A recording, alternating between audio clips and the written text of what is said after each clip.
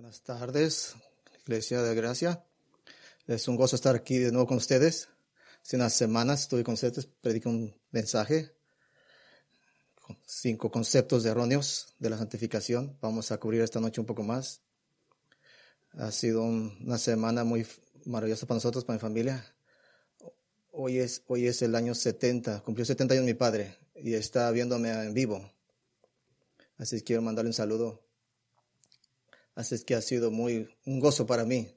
Celebramos ayer su cumpleaños, una fiesta muy grande, mucho pastel, mucha diversión. Bueno, como dije, la última vez, hace como 3 o 4 semanas, prediqué un sermón sobre conceptos erróneos de la santificación. Y me puse a jugar con ustedes con su teología. Pero bueno, no les pido disculpas, pero no. La última vez hablamos de 5 conceptos erróneos sobre la santificación. Cosas que a menudo creemos que son ciertas sobre la santificación, pero que no son necesariamente ciertas o no son tan precisas como tal vez supusimos. Y terminé nuestro tiempo juntos diciendo que tenía 5 conceptos más erróneos. Y es cierto, y en serio los tengo. Así es que aquí estamos. Y 5 más que darles. No estaba bromeando. Realmente tenía 5 más que cubrir. Así es que vamos a cubrirles esta noche. Así es que los primeros 5, mis conceptos que puse en el primer sermón, hablaron sobre el pecado. Fue el punto. Así es que los siguientes 5, cubriremos los 5 conceptos erróneos esta noche. Los 5 frutos. Vamos a hablar de fruto ahora. La última vez hubo una progresión de los conceptos, de los erróneos, del uno al otro iban brincando, se iba aclarando. Si ha creído el número 1, prácticamente iba a creer el número 2, si cree el número 2, iba a ir progresando al número 3, número 4, o sea que tienen sentido. Es que lo que va a encontrar en esto es que van a estar progresivamente, naturalmente progresando al otro. Estos 5 conceptos erróneos. Y de nuevo, como hablé, los primeros 5 tienen que ver con el pecado y esta segunda parte tiene que ver mucho con el fruto, con dar fruto de la santificación. Pero he decidido titulado parte 2, 5 conceptos erróneos, parte 2, para continuar sobre los primeros 5. Así es que el título que David dijo, algo así como parte 2 de la parte 2. Claro, tenemos mucho que cubrir. Cuando empiezo a predicar sobre un tópico muy grande, hay mucho más que cubrir. Así es que vamos a meternos de lleno a esto. Así es que básicamente vamos a ir a los primeros 5 y luego a los últimos 5. El concepto erróneo. Primer número 1. La carne es lo mismo que el pecado. Erróneo número 1. Concepto erróneo número 1. La carne es lo mismo que el pecado. Es fácil equiparlos, carne y pecado. Pero bíblicamente, personalmente, no son lo mismo. No son la misma cosa. La carne es, en realidad, hombre hablando bíblicamente, es definido como el hombre sin la ayuda divina. La carne es en sí hombre sin la ayuda divina. La carne es débil. Es definitivamente, está en la escritura, no es divina. Es una buena manera de describirlo. La carne es incapaz. Tiene inhabilidad. La carne no es pecado, no técnicamente hablando. Pero aún así, sí, hemos hablado de que sin la ayuda divina, inevitablemente conduce al pecado. Eso nos lleva a si ha conocido esto en sí, si lo entiende. Así es que esto nos lleva al siguiente concepto erróneo número 2. Concepto erróneo número 2. El pecado existe en nuestros corazones, incluso cuando no estamos pecando. Esto lo llamo el modelo mugre. El modelo mugre, que tiene algunas facetas verdaderas, pero el modelo mugre puede ser que nos ayude, pero puede fallar. No logra definir de manera integral cómo funciona el pecado en la vida cotidiana. Y puede llevarnos por el mal camino a creer la noción de que el pecado es un objeto estático que se sienta en los rincones espirituales de nuestros corazones durante nuestra vida. Más bien vimos que Ezequiel 36 prometió hace mucho tiempo que el nuevo pacto nos otorgaría un nuevo corazón, un corazón nuevo. O lo viejo se ha ido y lo nuevo ha llegado, como 2 Corintios 5, 17 dice, es que o lo viejo se ha ido, lo nuevo ha llegado, o lo viejo sigue aquí y lo nuevo no. Pero bajo el Nuevo Testamento, Nuevo Pacto, no tenemos un corazón mixto bajo el Nuevo Pacto. Y luego, y aquí es donde tenemos esto, con este pelea contra el pecado, tenemos una área de pecado en la carne, que peleamos a diario, pero nuestro corazón ha sido transformado bajo el nuevo pacto de la sangre del Señor Jesús. Ahora nuestro corazón tiene la habilidad de ayudarnos a caminar en el camino del Espíritu y no en el camino de la carne. Podría decir que nuestro corazón tiene la habilidad, a través del poder del Espíritu, que nos ha dado un nuevo corazón, de poder caminar en el Espíritu y no en la carne. Y eso nos lleva a nuestro tercer concepto falso. Puedo caminar en la carne y el Espíritu al mismo tiempo. Pero esa noción es la antítesis del texto de Gálatas 5:16 y 2 de Pedro 1:10 y una multitud de otros pasajes. Y los vimos la otra vez. Y Pedro y Pablo definitivamente afirman que nunca tropezará ni caminará en la carne cuando practicas una vida piadosa en el espíritu del nuevo pacto. Si caminas en el espíritu, entonces caminando en la carne. Y si caminas en la carne, pues caminando en el espíritu. Y eso naturalmente nos lleva a nuestro cuarto concepto erróneo. Así es que el concepto falso número 4. El espíritu solo puede ayudarme a vencer algunos pecados, no todos. El espíritu solo puede ayudarme a vencer algunos pecados, pero no todos. 2 de Pedro 1:3 lo deja muy claro, que su poder divino te ha dado todas las cosas para vivir piadosamente. No solo algunas cosas, todas. Y finalmente el concepto falso número 5. Es inevitable que pecaré. Es inevitable que pecaré. Así es que va en contra de mi voluntad, simplemente va a pasar. No, técnicamente no es realidad. Eso en realidad no es bíblicamente cierto. Bajo el nuevo pacto nunca es inevitable que pecarás. Nunca inevitable. La búsqueda de santificación de Pablo en Filipenses 3:12 indica que el pecado no tiene que suceder en nuestras vidas. Y la maravilla del nuevo pacto es que cada vez que caminas en el Espíritu, eres una imagen momentánea de todo lo que Dios quiere que seas. Eres momentáneamente todo lo que Dios quiere que seas. Pero la palabra clave es momentáneo. Momentáneo. En un momento podemos caminar en el Espíritu, en el próximo momento comenzamos a caminar en la carne. Pero ahora hacemos usualmente. Así es que es difícil, porque necesitamos comenzar a perseguir la longevidad de caminar en el Espíritu. Eso es santificación, consistencia de caminar en el Espíritu. Pero vamos a voltear la esquina a los siguientes 5 conceptos falsos. Vamos a construir una lógica bíblica de cómo caminar en el Espíritu, en longevidad, a lo largo de nuestra vida. Ok.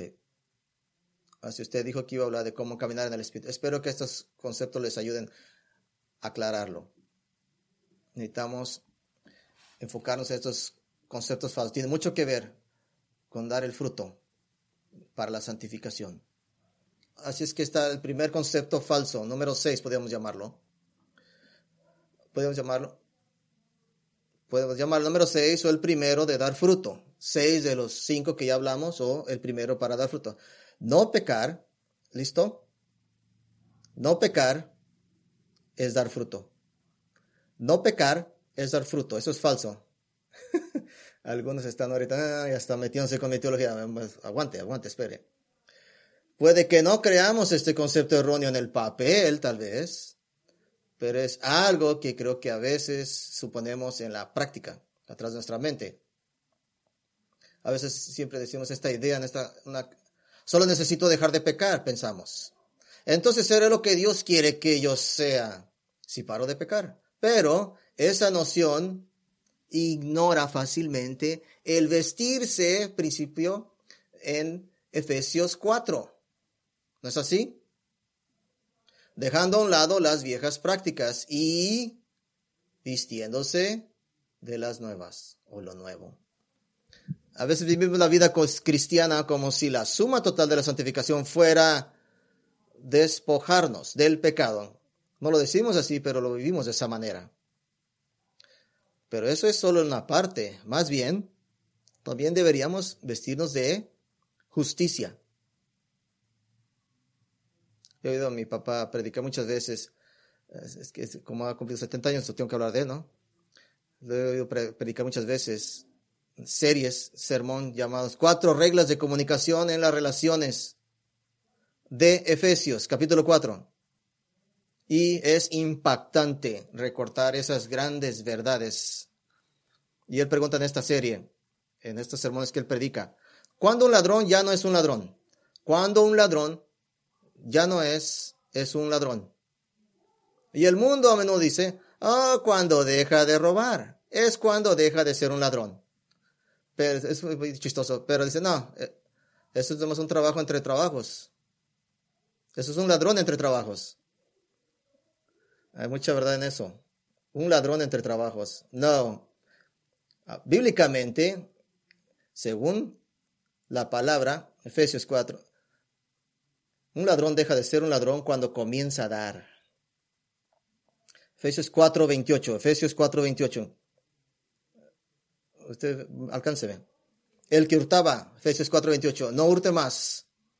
Efesios 4:28. El que hurtaba no hurte más, sino trabaje. ¿Escuchó esa terminología? Sino trabaje, haciendo con sus manos lo que es bueno. ¿Por qué?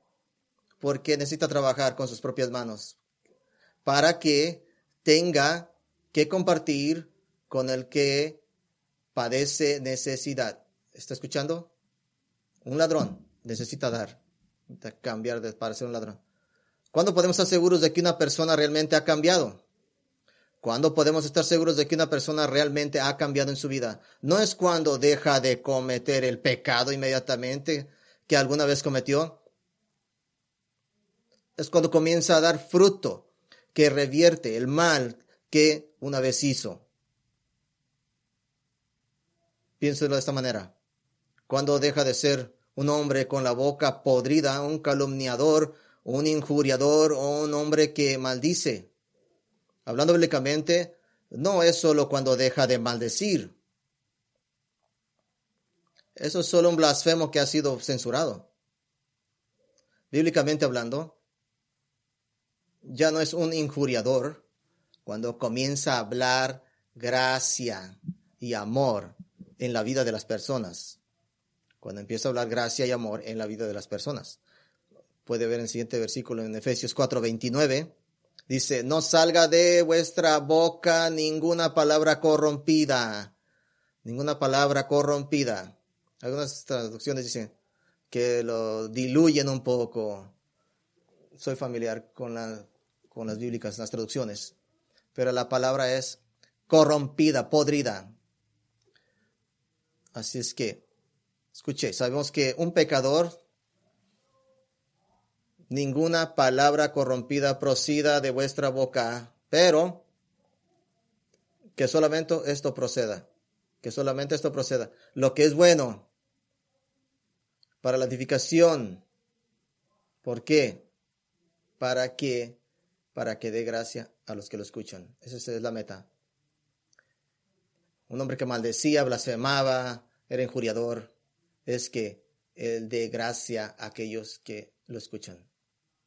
No solamente parar las blasfemias. Escuche, sabemos que un pecador se cambia bajo el nuevo pacto. No cuando detiene un pecado, sino que cuando se mueve en todo momento en la dirección opuesta. En la dirección opuesta. ¿Cómo sabemos que Zaqueo, ese hombrecito, pasó de ser un recaudador de impuestos, avaro, ladrón y mentiroso? ¿Cómo sabemos? Fue cuando no le dijo a Jesús, yo no voy a hacer eso nunca, te lo prometo. Eso no fue lo que dijo. No, su arrepentimiento fue cuando le confirmó, cuando dio fruto. ¿Cuál fruto fue ese de su arrepentimiento? ¿Cuál fue ese fruto? Lucas 19:8 nos dice, nos indica. Entonces Zaqueo, puesto en pie, dijo al Señor, he aquí, Señor, la mitad de mis bienes doy a los pobres. Y si en algo he defraudado a alguno, se lo devuelvo cuadruplicado. Simplemente llenando la ley, cumpliendo la ley. Mucho exactamente. Lo que necesitaba hacer era eso, exacto. Solo cuando dice eso, que Jesús confirma su arrepentimiento en el versículo 9. Jesús dijo, hoy ha venido la salvación a esta casa, por cuanto Él también es hijo de Abraham. Porque también es hijo de Abraham. Por supuesto, no es que suena, le doy a los pobres, bueno, sus obras lo han salvado. Suena así, ¿no? Pero no es así. Eso no es verdad. Lo que vemos aquí es, era necesario que Zaqueo hiciera esto y era necesario validar la autenticidad de su arrepentimiento.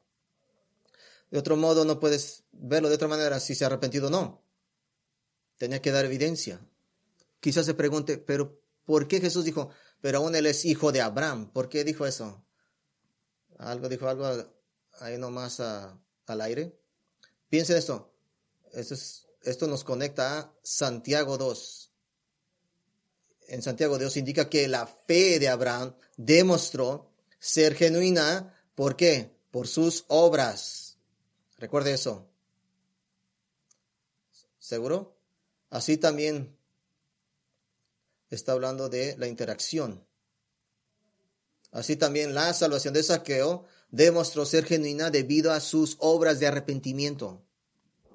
Abraham ha sido siempre el modelo bíblico de la verdadera fe, porque modeló su fe en obras dignas de salvación. No porque este es un hombre que simplemente cree.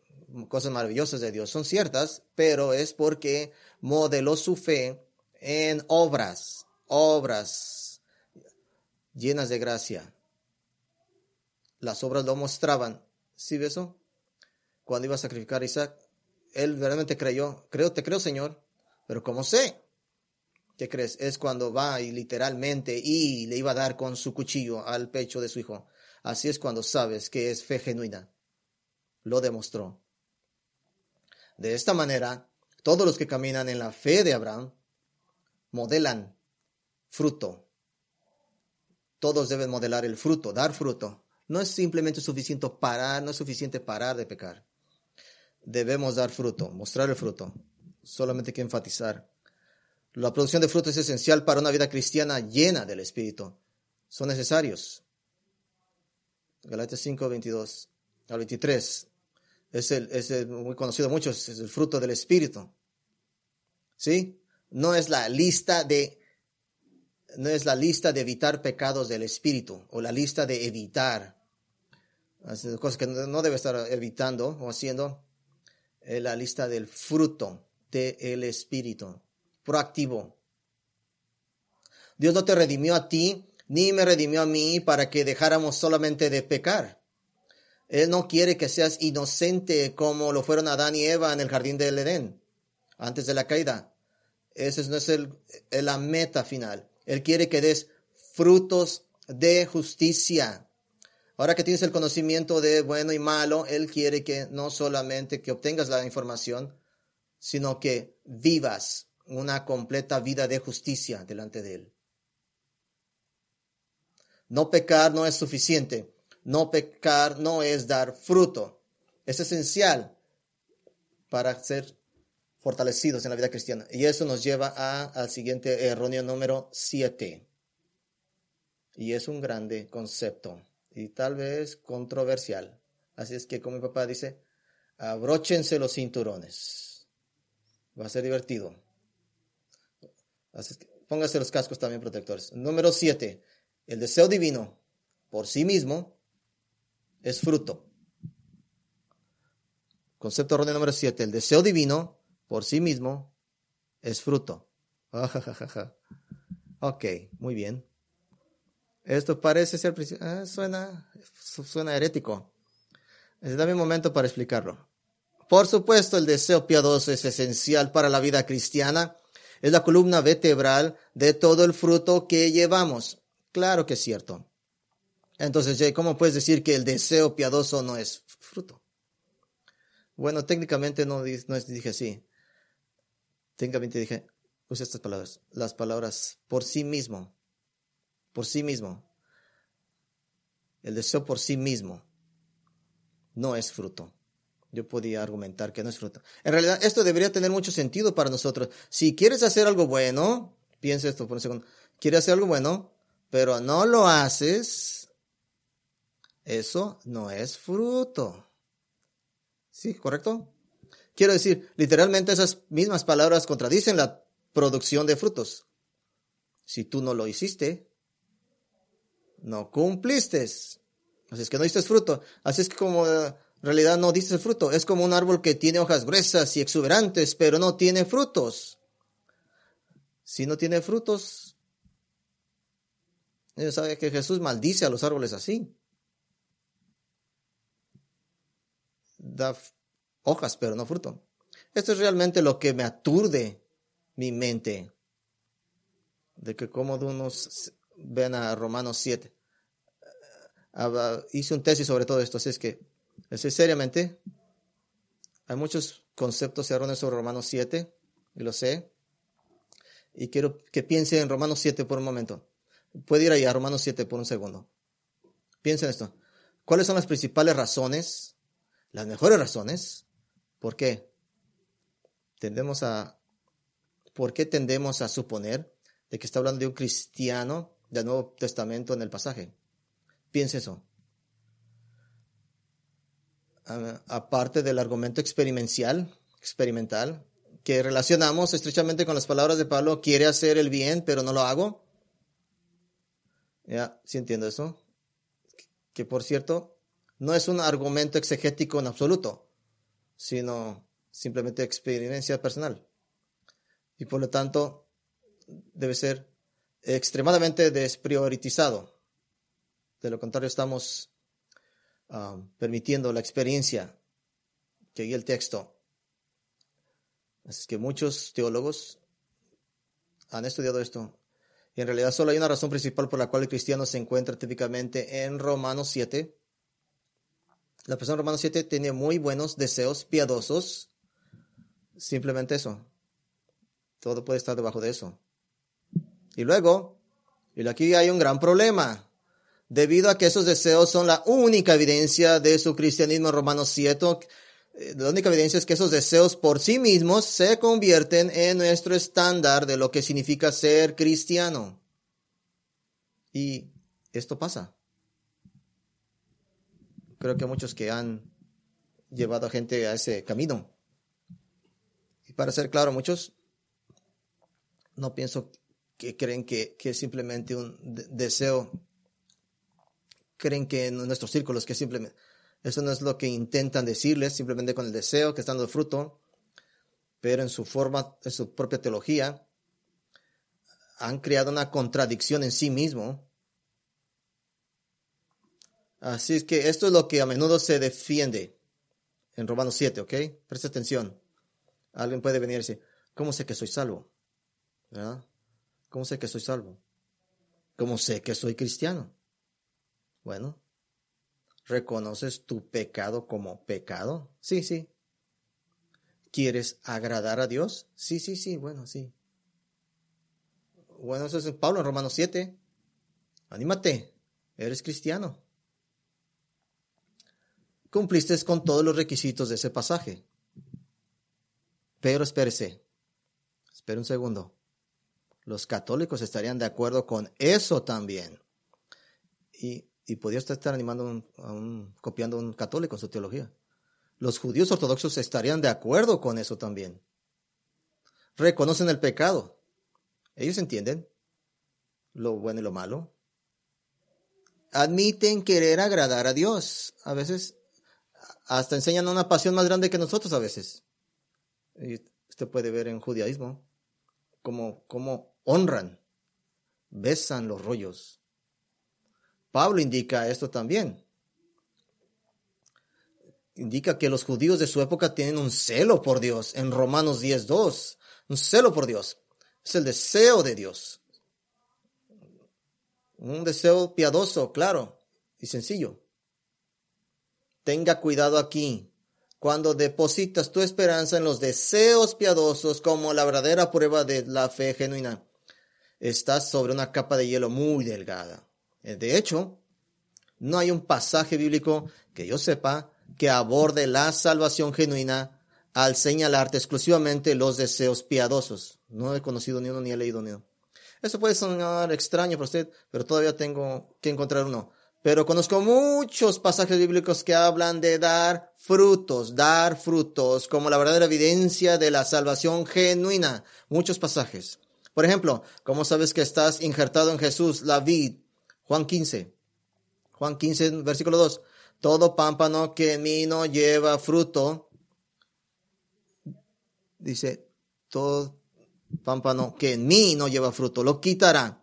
Y todo pámpano que en mí no lleva fruto lo quitará, y todo aquel que lleva fruto lo limpiará para que lleve más fruto. ¿Oyes eso? Si no das fruto, escucha, te saca de la vid y te echa en el montón para quemarlo. Bueno, unos versículos más abajo, versículo 6 dice eso. ¿Cómo dice el verso 6? Pero todo el que está verdaderamente en la vid ya da fruto. Asunción.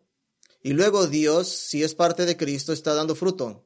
Luego Dios te poda para que puedas dar más fruto, claramente a través de tribulaciones, para que des más fruto. Claramente Jesús está diciendo, escuchen, cuando vemos este nivel, todos en mí dan fruto en un nivel u otro. Siempre es verdad para el verdadero cristiano. El deseo de Dios sin fruto no es fruto. Querer hacer el bien, pero no hacerlo, no es evidencia de salvación. Y podemos ver por qué sería eso, ¿verdad? Porque los deseos son volubles. Son volubles los deseos. No puede confiar siempre en ellos. Escuche, esto es peligroso. Porque esta es la pendiente resbaladiza por la que muchos en los círculos evangélicos se están deslizando. Cristiano experiencial. Este movimiento de gracia gratuita, teología extrema, gracia, solo ten fuertes deseos por Dios. Esa es la vida cristiana. Eso es salvación. No cargues a la gente con reglas, leyes y obras. Espérese. Los deseos son volubles. Los deseos son volubles. Fluctúan todo el tiempo, ¿verdad? Siempre puedes tener indigestión. De repente puedes sentir raro. No son un medio estable de probar la fe genuina. Y creo que lo sabemos. Lo entendemos. Y la ironía de Romanos 7 es que realmente la única evidencia bíblica que tenemos para él de ser un cristiano, en Romanos 7, es su deseo piadoso de hacer el bien. Pero él admite, cada vez no lo estoy haciendo. Cada vez no hay fruto mencionado en Romanos 7. Pero si no está haciendo el bien de acuerdo con sus deseos piadosos en Romanos 7, entonces no está dando fruto y por lo tanto no está cumpliendo con el estándar del Nuevo Testamento de ser cristiano. De hecho, a menudo, se lo voy a poner de esta manera, los estudiantes de Romanos en la universidad discutimos esto. Ok, dime. ¿Son los deseos piadosos del hombre en Romanos 7 impulsados por el Espíritu? En Romanos 7, ¿son impulsados por el Espíritu? Y esto los pone en una situación muy difícil. Si responden sí, son impulsados por el Espíritu, entonces la pregunta inicial es, ¿Por qué no puede dar fruto de ellos? ¿Dónde está el fruto del Espíritu que debería provenir de estos deseos impulsados por el Espíritu? ¿Dónde está? Bueno, está bien. Ok, no están impulsados por el Espíritu. Entonces, ¿qué queda en Romanos 7? Que demuestra que es un cristiano, si no están impulsados por el Espíritu. Y entonces no hay evidencia en Romanos 7 para el nuevo pacto. Está fuera de sí. Es por eso que diría que no tiene el Espíritu en Romanos 7, porque no está dando fruto. Ahora, he argumentado que es un creyente. ¿Cómo puede ser posible? Bueno, puede ser un creyente bajo la ley del antiguo pacto, frustrado por su incapacidad y anhelo por el nuevo pacto. Es creyente, pero está bajo el antiguo pacto, buscando nuevo pacto, esperando nuevo pacto. Por eso ama la ley. Por eso ama la ley. Y odia su pecado. Esos son deseos piadosos, porque es creyente, pero él está bajo el antiguo pacto, por lo que no tiene la capacidad del Espíritu para ayudarlo a cumplirlo. Por eso no da fruto. Por eso no es un cristiano en el Nuevo Testamento. Y por eso Romanos 7, podría argumentar, es muy mal entendido en nuestros círculos evangélicos. No es que estoy tratando de figurar cuál es la manera correcta de verlo. El punto es que no nomás está siendo mal entendido, es mal aplicado en nuestros círculos evangélicos. Y eso es peligroso. Y este malentendido interfiere con nuestra visión de la santificación, verdaderamente. Especialmente porque todos los demás pasajes del Nuevo Testamento dicen algo muy diferente cuando se trata de una vida piadosa. El estándar es muy diferente de lo que vemos en Romanos 7 para construir. Tenga cuidado, no use Romanos 7 para construir una teología de que los deseos piadosos, sin actualizarlos en frutos, son suficientes para indicar que usted es un cristiano del Nuevo Testamento. Tenga cuidado. El resto del Nuevo Testamento se opone a esa noción, y yo diría que Romanos 7 y 8 se oponen a esa noción también. Hemos visto esto. ¿Cuál fue la fe genuina en Santiago de obras? Sus obras. ¿Qué es la evidencia en Santiago 2? Obras, no deseo. Por eso sabemos que tiene una fe genuina. No deseos, no querer hacer las obras. ¿Qué tal 2 de Pedro 1:10? Literalmente. 2 de Pedro 1:10. Literalmente se prepara para la pregunta. ¿Cómo sé que soy salvo? Te dije eso antes. ¿Cómo sé que soy salvo? Simplemente lo expreso de esta manera. Más bien, hermanos, ciertamente habéis estudiado vuestra vocación y elección. En otras palabras, aseguremos de que Dios realmente te llama. Vamos a asegurarnos de que eres salvo. ¿Cómo nos aseguramos de que eso es cierto? Él responde enseguida. Porque practicando, ¿qué cosas? Porque no vas a tropezar en ningún momento.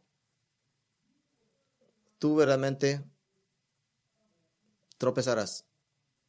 Y agrega eso al último. Practicando, ¿qué cosas? Vamos a versículos 5 y 7 en esas acciones. Es una lista de cosas enumeradas, unos versículos antes de los versículos 5. Estas son acciones, palabras, pensamientos que modelan un cambio bíblico genuino. Pero quizás te preguntes, ya sé cómo agarrarte. ¿Qué pasa con el amor? Ve, la Biblia habla mucho del amor y es fruto. Ya se acabó el caso. Escuche, es verdadero, no se equivoquen.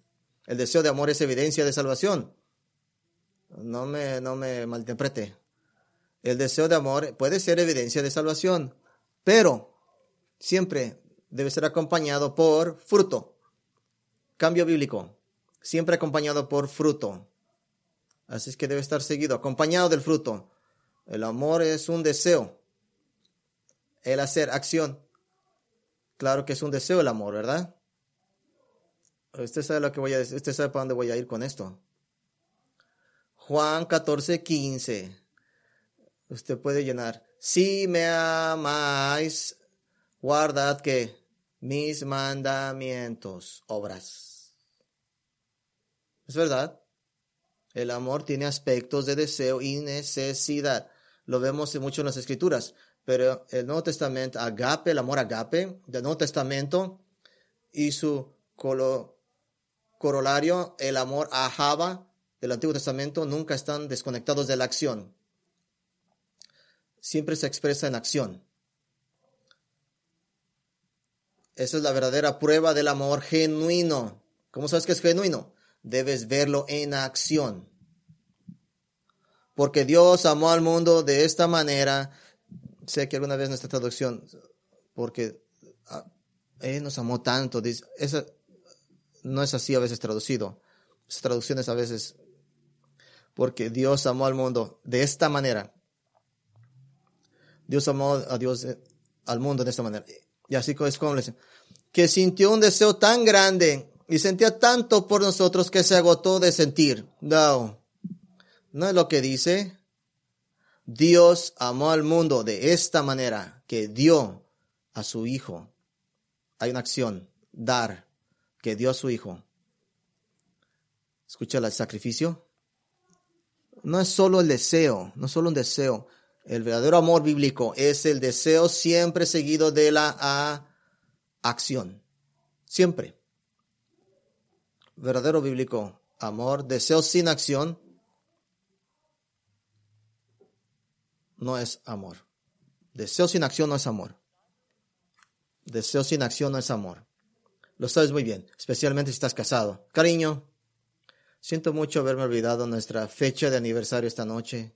Pero quiero que sepas esto. Te amo con mayor deseo y pasión de lo que jamás sabrás. Es el pensamiento lo que cuenta, ¿verdad? No, nunca trataríamos a nuestras esposas de esta manera, ¿verdad? Entonces, ¿por qué crees que puedes tratar a Dios de esta manera y definir su amor? Te amo, Dios, simplemente me olvido mucho de ti y no te sigo ni te obedezco muy a menudo. No es el pensamiento lo que cuenta, no es el deseo lo que cuenta, es la obra que muestra si es genuino o no. Es lo que haces en respuesta a tus deseos.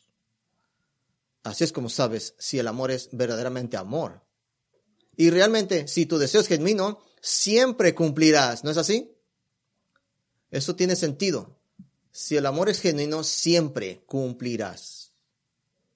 Aquellos que dicen que aman a Dios, tienen fuertes deseos por Cristo, si no siguen en acción para dar fruto, entonces no aman a Dios. Si me amas, guardas mis mandamientos. El deseo no da frutos por sí mismo.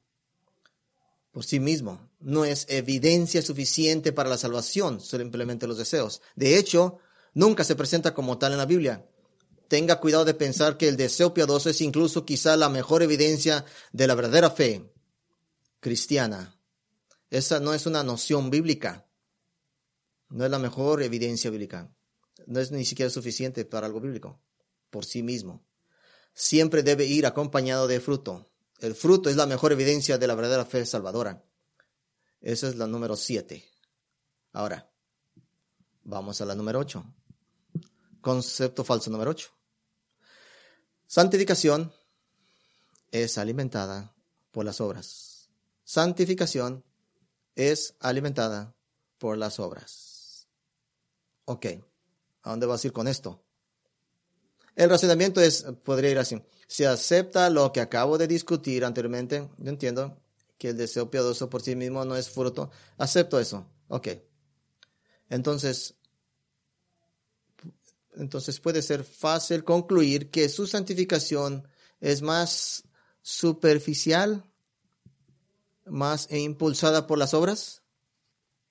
Tengo que hacerlo. No siento que lo tengo que hacer, pero lo voy a hacer.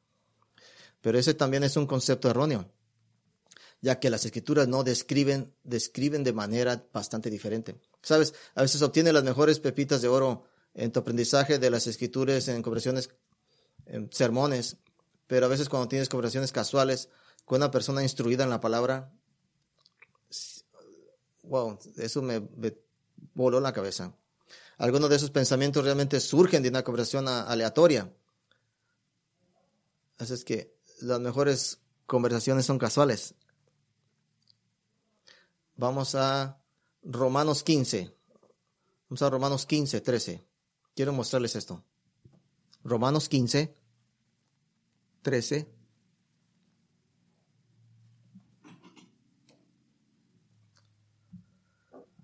Y el Dios de esperanza os llene de todo gozo y paz en el creer, para que abundéis en esperanza por el poder del Espíritu Santo. Ahora, Romanos es como un caviar. Es un libro que ha campeonado el poder del Espíritu en el Nuevo Testamento. Segunda en el Nuevo Testamento. Y aquí a lo largo, esta terminología, vemos esta misma terminología del nuevo pacto por el poder del Espíritu Santo. Pablo indica que por el poder del Espíritu, bajo el nuevo pacto, la esperanza siempre abundará. Siempre abundará. Y aquí está la clave. Y el mecanismo que enciende esa esperanza, que comienza ese poder, esa fe, esa esperanza, no son tus obras, que son simplemente levantándolas así. Ok, está trabajando, que simplemente hice lo suficiente. No son tus obras, sino el creer. ¿Ves eso en el texto? ¿Puedes verlo? En creer. Paz y en el creer. Pablo está orando, deseando, rogándole a Dios que la gente en Roma serían llenas de gozo y paz. ¿En qué? En creer. En creer. La implicación es que el gozo y la paz suceden cuando la gente cree. Cuando la gente cree. No está divorciado de la fe. La fe es esencial para la ecuación. Es fundamental. Es el combustible. De esta manera, la fe es el medio por el cual accedes a la alegría, la paz y la esperanza. Y todo es posible gracias al poder del Espíritu del nuevo pacto, a causa de su poder. No que tenga una fe grande. Es porque esa fe está en qué. Puede decirlo esto, activa del poder del Espíritu, puede decirlo de esta manera. Usted está en la fe total. Así es donde tiene la total habilidad, a través del Espíritu. Se llenó en su mente. Usted no va a accesar eso cuando usted vive en no creer, cuando usted no cree. Usted tiene que creer para accesar eso, para tener esa paz y esperanza. Cuando la fe alimenta la santificación despega. Las obras no son el combustible, son simplemente la respuesta a una vida de fe. Son simplemente la respuesta de la fe. Otro pasaje que ciertamente comunica esta noción es 2 de Pedro 1:5. Y estuvimos ahí la última vez. 2 de Pedro 1:5. 2 de Pedro 1:5. Vamos a ver esa lista. Esta lista de cualidades que describen al cristiano. 2 de Pedro 1:5. Vosotros también, poniendo toda diligencia, por esto mismo, añadida a vuestra fe, virtud, a la virtud conocimiento, y al conocimiento dominio propio, y al dominio propio paciencia, y a la paciencia piedad, a la piedad afecto fraternal, y al afecto fraternal amor agape, la última. No hemos leído estos versículos en este sermón en el de antes, pero he oído a ellos. Esta es la lista de las virtudes cristianas. Si vi en el versículo 10, vimos la última vez. Esta es la lista. Es lo que debemos practicar para asegurarnos de estar verdaderamente en Cristo. Así es como se modela Cuando más diligentemente persigamos estas cosas, más aumentaremos nuestra confianza en nuestra salvación que tenemos en Dios. Y cada vez que hagamos estas cosas, ciertamente, dice en versículo 10, no tropezaremos en ningún momento. La asunción es, si estás haciendo estas cosas por el poder del Espíritu, en el nuevo pacto que he visto en el versículo 3 y 4, note aquí donde comienza. Versículo 5. Suple tu fe. Suple tu fe. Pedro asume que usted ya tiene fe. Pedro está asumiendo que usted ya tiene fe antes de comenzar a completar. Así que si usted tiene esa fe, aquí es algo que usted suplementa sobre encima de esas cosas. No son el comienzo de esta máquina, es el suplemento. La santificación no comienza en un vacío y luego llenas ese vacío con algunas cosas buenas que mágicamente llenas tu santificación. Así no trabaja. Comienza con fe en las promesas de Dios, fe en el Evangelio de Jesucristo. Y ese es el motor con el cual usted trabaja todos los días como cristiano. Ejerce esa fe para que pueda crecer en todas las cosas que Dios quiere que crezca. Entonces la santificación despega. Sé diligente en la fe. Comience ahí. Y luego sé diligente en complementar esas virtudes con esa fe. La santificación no es alimentada por tus obras. Está alimentado por una fe, vida de fe. Es como una especie de... Me voy a patear si no les digo esto. Otra conversación informal que tuve con un hombre erudito en la palabra, un hombre de Dios, el doctor Stuart Scott, que tuve el privilegio de trabajar con él por varios años en la Universidad de Masters, mencionó una vez, tal vez durante un almuerzo en la cafetería, es que puede ver qué tan casual fue, mencionó cómo nuestros pecados de omisión conducen a nuestros pecados de comisión. Nuestros pecados de omisión conducen a nuestros pecados de comisión. Esto puede ser más fácil. Qué bueno. Permítame. Esto es muy profundo. Déjeme impactarlo. Déjeme explicarle. Los pecados de comisión, de omisión, son cosas que hacemos que no deberíamos hacer. Mentir, engañar, robar. Los pecados de omisión son cosas que no hacemos y que deberíamos hacer, que no deberíamos haber hecho. Los pecados de omisión son cosas que no hacemos y que deberíamos de hacer. Adorar a Cristo, amar unos a los otros. Escuchen nuestros pecados de omisión. Los pecados de omisión, no adorar, no amar, no dar, preferirse unos a otros, son los que alimentan nuestros pecados de comisión. Es lo que alimenta nuestros pecados de comisión, como mentir, engañar, robar, orgullo, egoísmo. En otras palabras, cuando buscas el comienzo, el génesis de un pecado en tu vida, preguntándote, ¿cómo llegué aquí?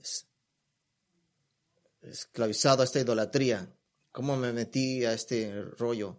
Tienes que mirar más atrás. Más allá de tus pecados de comisión. Más atrás. Muy a menudo, si no es siempre, has estado practicando algo que no deberías saber hacer, porque no has estado practicando algo que deberías hacer. Estás involucrado en pecados de comisión porque has descuidado la vigilancia sobre tus pecados de omisión.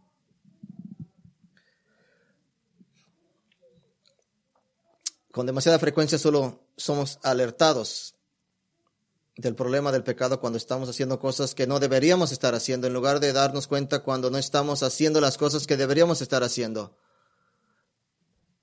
¿Qué pasó con el ponernos? Estás mintiendo. ¿Cuándo dejaste de ser proactivo para decir la verdad en cada conversación? ¿Cuándo intencionalmente el pensamiento se te quitó? Estás pecaminosamente deprimido. ¿Cuándo dejaste de buscar una confianza diaria en Dios? ¿Estás pecaminosamente enojado con alguien? ¿Cuándo dejaste de amar a tus hermanos en sacrificio? Nuestros pecados de comisión se producen en el semillero de nuestros pecados de omisión. Y uno de los pecados de omisión más básicos es la falta de fe. Falta de fe. Uno de los problemas fundamentales. Escuche, para evitar muchos pecados de comisión, ¿quiere evitarlos? No puede simplemente esforzarse más con algunos buenos comportamientos. Debe seguir una vida de fe.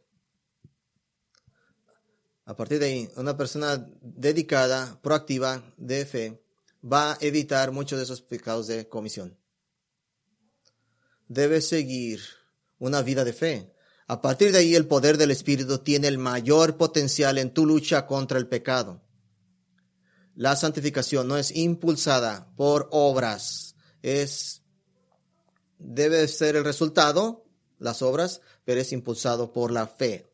Ese es el concepto erróneo número 8. Vamos al número 9. Oh, wow. ¿Tenemos uno más? Ok, vamos a ir más rápido. Tal vez. Bueno, el último va a ser más rápido. Concepto falso número 9. Dios no me dará más de lo que puedo manejar. Dios no me dará más de lo que puedo manejar. Ese es un error común. Para ser claros, esto no puede ser un concepto erróneo si lo entiende correctamente la Biblia, pero a menudo se malinterpreta, como lo he escuchado. Y yo también lo malinterpreté antes. Todo depende de cómo define el qué, de lo que podemos manejar, cómo define el qué. A menudo imaginamos que Dios no nos pondrá en situaciones que serán demasiado para nosotros. Cuando estamos pensando más de una forma mental, emocional o tal vez físicamente. Dios no me va a poner en una circunstancia que me va a acabar físicamente o emocionalmente.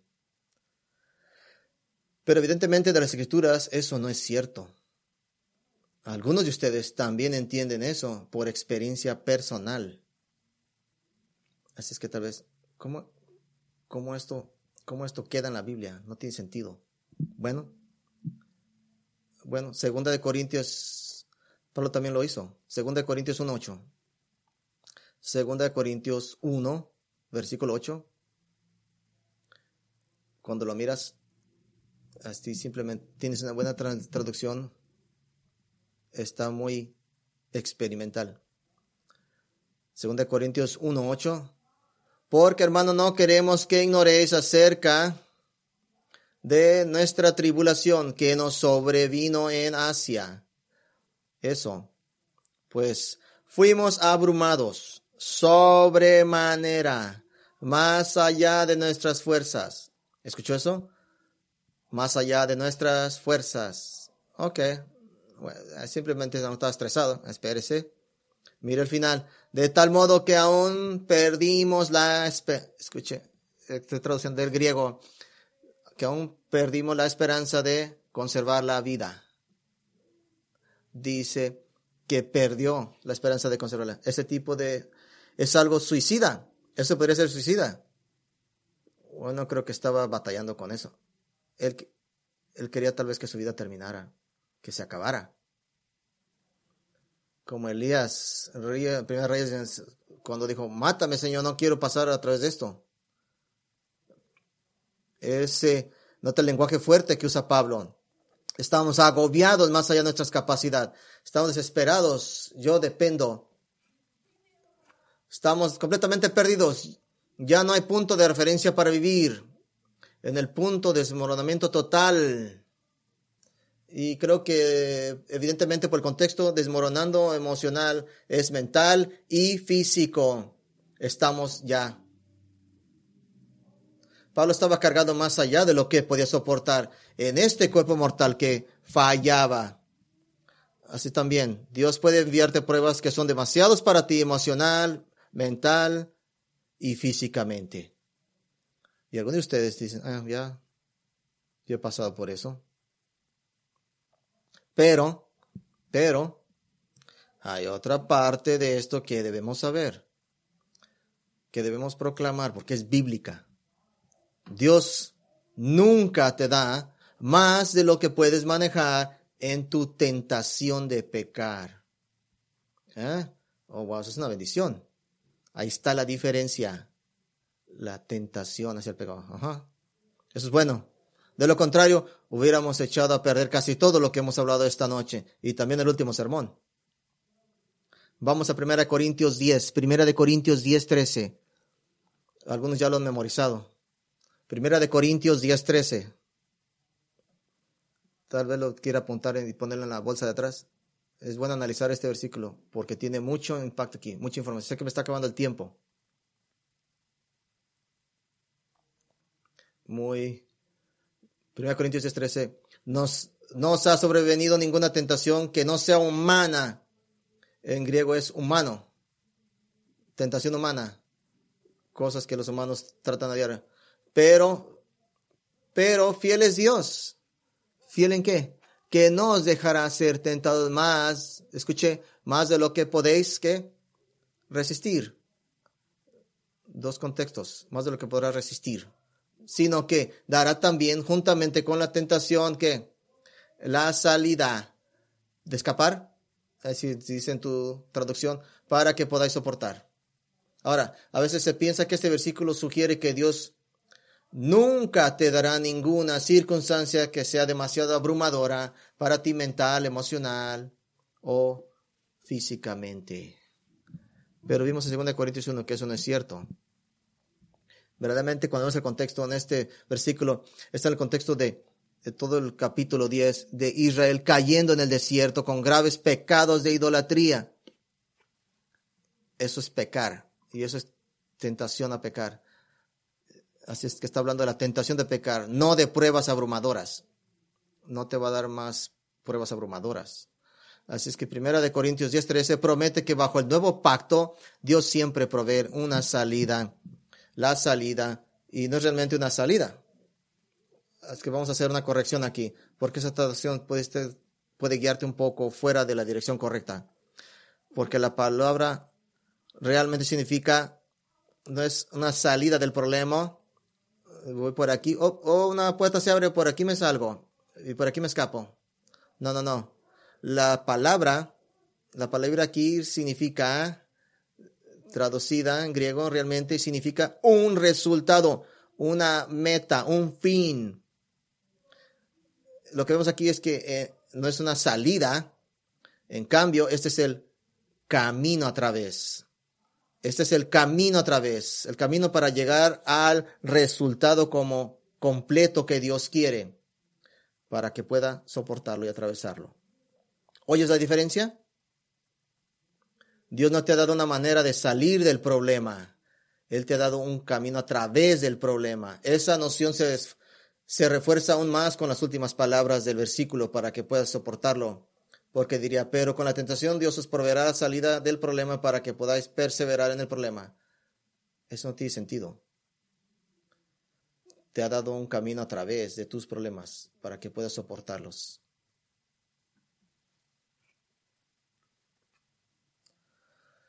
Es el poder del Nuevo Testamento. Bajo este siempre Dios promete brindarte siempre la manera de resistir la tentación. Es una bendición. Es una bendición para nosotros. Y un momento rápido para algunas implicaciones. Es fácil equipar en vida el estrés con la preocupación pecaminosa. Cada vez que vemos a alguien, he asumido eso de muchas personas. Es cierto, las personas que están estresadas pueden estar pecaminosamente preocupadas. Es cierto, puede ser verdad. Pero también vemos en la vida de Pablo que la angustia más allá de la capacidad no es necesariamente pecaminosa. No significa que están pasando por alguna situación pecaminosa. Conoces bien este pasaje, ¿verdad? Filipenses 4:6. Por nada estéis, ¿qué? Afanosos. La palabra que significa me cuido en griego. No estéis afanosos, o sea que me cuido. Un cristiano nunca debe preocuparse por nada. Parecería de esa manera, ¿no? Parece de esa manera, pero excepto que Pablo se jacta de su preocupación por las iglesias de Dios En 2 Corintios 11:28.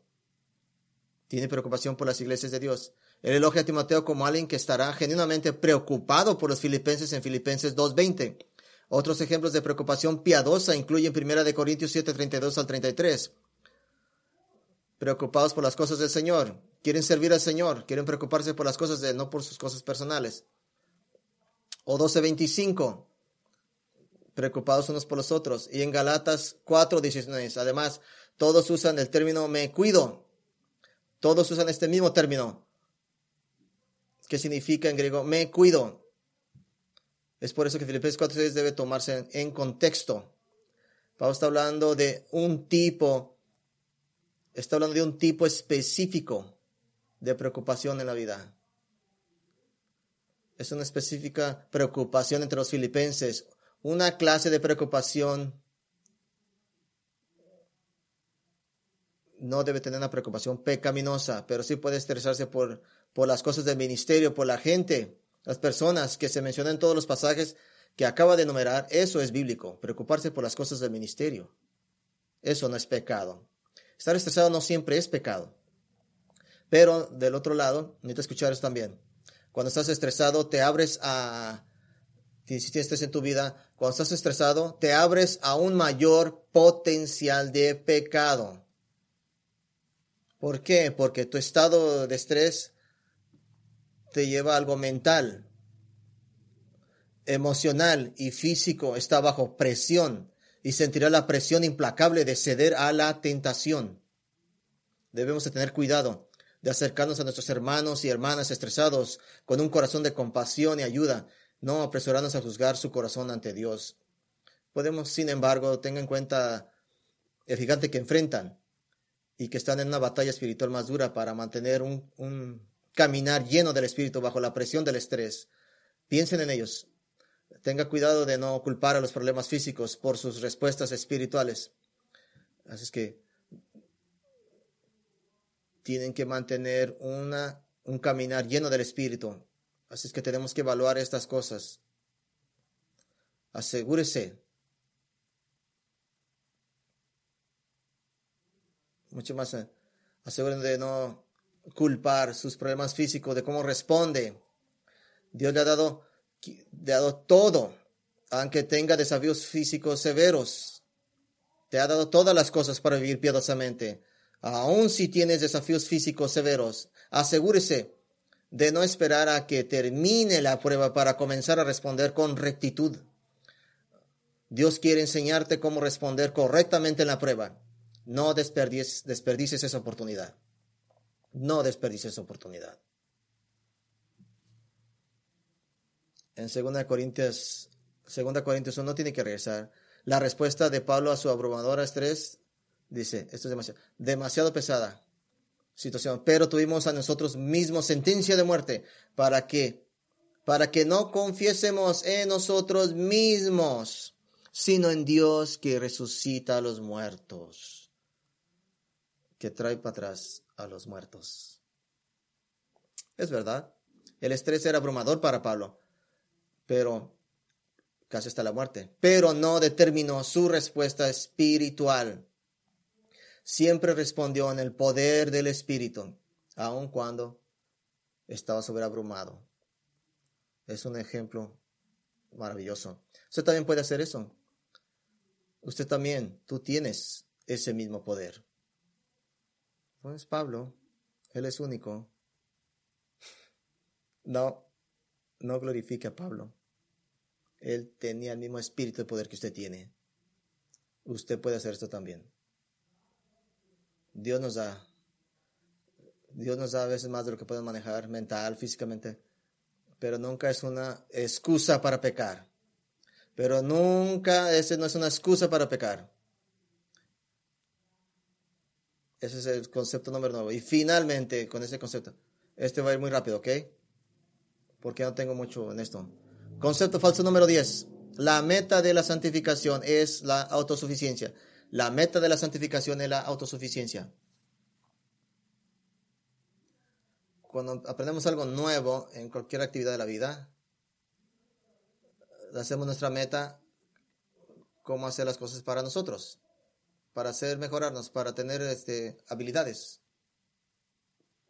La meta de subirnos a una bicicleta con ruedas para entrenarnos.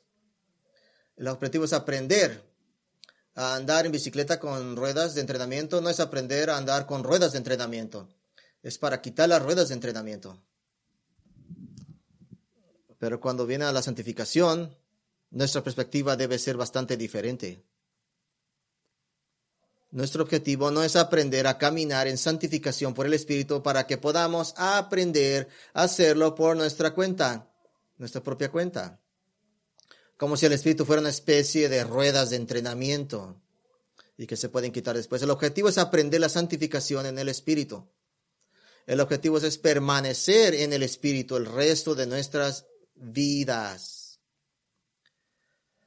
Eso es porque la santificación no se trata de la superación personal o de cómo volverse hábil en el arte de la santificación. No uso esta terminación. El arte de la santificación. Como si hubiera alguna forma de hacerte mejor tú mismo. El arte de la santificación. No es así, no es de esa manera. La santificación se trata de la dependencia divina. Cuanto más dependas del Espíritu, más progresarás en la santificación. De esa manera, escuche, Dios recibe la gloria. Dios recibe la gloria y no tú. No usted. Dios recibe la gloria. Porque no se trata de la superación personal, Cristo mejoramiento. Él debe aumentar, nosotros debemos disminuir. Tu santificación, escuche, es tan buena como tu dependencia del Espíritu. ¿Ya ves esto? Tu santificación es tan buena como tu dependencia del Espíritu. Y punto. No intentes llegar a un punto en el que puedas hacer esto por tu cuenta, porque caminarás en la carne. Eso es simplemente caminar en la carne, que hemos aprendido que siempre conduce al fracaso. Así es que recapitulemos. Concepto falso número 6. Rápido. No pecar es dar fruto. No pecar es dar fruto. No, necesitamos vestirnos a semejanza de Cristo. Eso es dar fruto. Entonces damos frutos. Número 7. El deseo piadoso por sí mismo es fruto. No, en realidad el deseo piadoso sin fruto no es fruto. La Biblia nunca lo describe aisladamente del fruto. Nunca lo exalta como la razón número 1 por lo que eres salvo. Sus deseos piadosos deben dar fruto para demostrar su autenticidad. La evidencia está en última instancia en el cambio de su vida. Esa es la evidencia, no los deseos que sustentan ese cambio. Son importantes, pero no es basado en sus deseos. Concepto falso número 8. La santificación es alimentada por las obras. No, el motor que alimenta la santificación es una vida de fe genuina. Y evitar el pecado de omisión de la falta de fe. Y evitarás muchos pecados de comisión. Concepto falso número 2, Dios no me dará más de lo que pueda. No, Dios a menudo le da a su pueblo más de lo que pueda manejar, como lo hizo con Pablo, que Él nunca te dará más de lo que puedas manejar en tu lucha contra el pecado. Eso sí, el estrés abrumador no siempre es pecado, tampoco el sufrimiento físico determina jamás tus respuestas espirituales contra el pecado. Incluso el más grande de los cristianos que sufre puede caminar en el Espíritu en cualquier respuesta. Y concepto falso número 10. La meta de la santificación es la autosuficiencia. No, la meta es en realidad la dependencia del Espíritu. El objetivo es mantener las ruedas de entrenamiento encendidas. De esa manera, Él obtiene la gloria, no usted. Va a verse ridículo tal vez con las ruedas, está bien, porque Él recibe la gloria, no usted. En serio, pero ¿cómo cambiando el Espíritu? ¿Cree que iba a decirnos prácticamente? Yo sé, se me acabó el tiempo, lo siento. Pero serio, podemos hacer un sermón lleno de todo eso. Y es una pregunta muy maravillosa. Y estoy seguro que Steve tiene un material excelente ya que ha tratado sobre ese tema. Yo también estaría feliz de sumergirme en algo más extensamente en el futuro. Me gustaría decir mucho más, pero no tengo más tiempo. Pero para contestar la pregunta, caminar en la fe es 3 cosas. Presta atención, 3 cosas. Llévaselas. 1, es una vida de adoración. Fe y sumisión a Dios. Adoración, fe y sumisión a Dios. Cuando miro todos los pasajes que hablan de una vida llena del Espíritu, esas tres áreas de la vida aparecen en casi todos ellos. Es una vida de adoración, fe y sumisión a Dios. Es su vida acerca de adorar a Jesucristo como Él ha declarado debe ser adorado. Estás caminando en fe y confiando en su palabra y te estás sometiendo a su voluntad sin importar el resultado. Si practicas estas tres cosas, estás cumpliendo muchos, si no todos, los maravillosos pasajes que hablan de lo que significa andar en el Espíritu, verdaderamente. Y hay más que decir sobre esto, pero por favor, lleve esas verdades con usted y podemos desarrollarlas más en otro momento. Vamos a orar.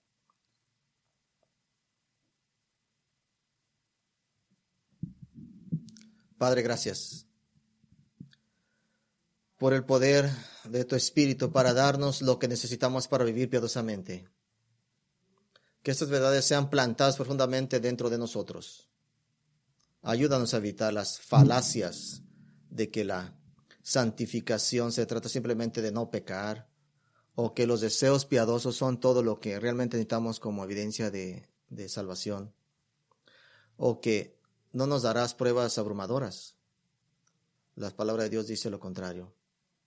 Pero también nos aferramos a estas promesas, que nunca nos darás más de lo que podemos soportar en nuestra lucha contra el pecado. Eso es una bendición. Gracias, Señor, por eso y por esa habilidad. Ese pecado no es inevitable, de que el Espíritu pueda ayudarnos a vencer cualquier y todo pecado en nuestras vidas. Y que cuando andamos en el Espíritu, no andamos en la carne. Ayúdanos, Señor, a aferrarnos fuertemente a esas verdades. Sabemos por la palabra de Dios que la salvación es un don unilateral, regalo tuyo.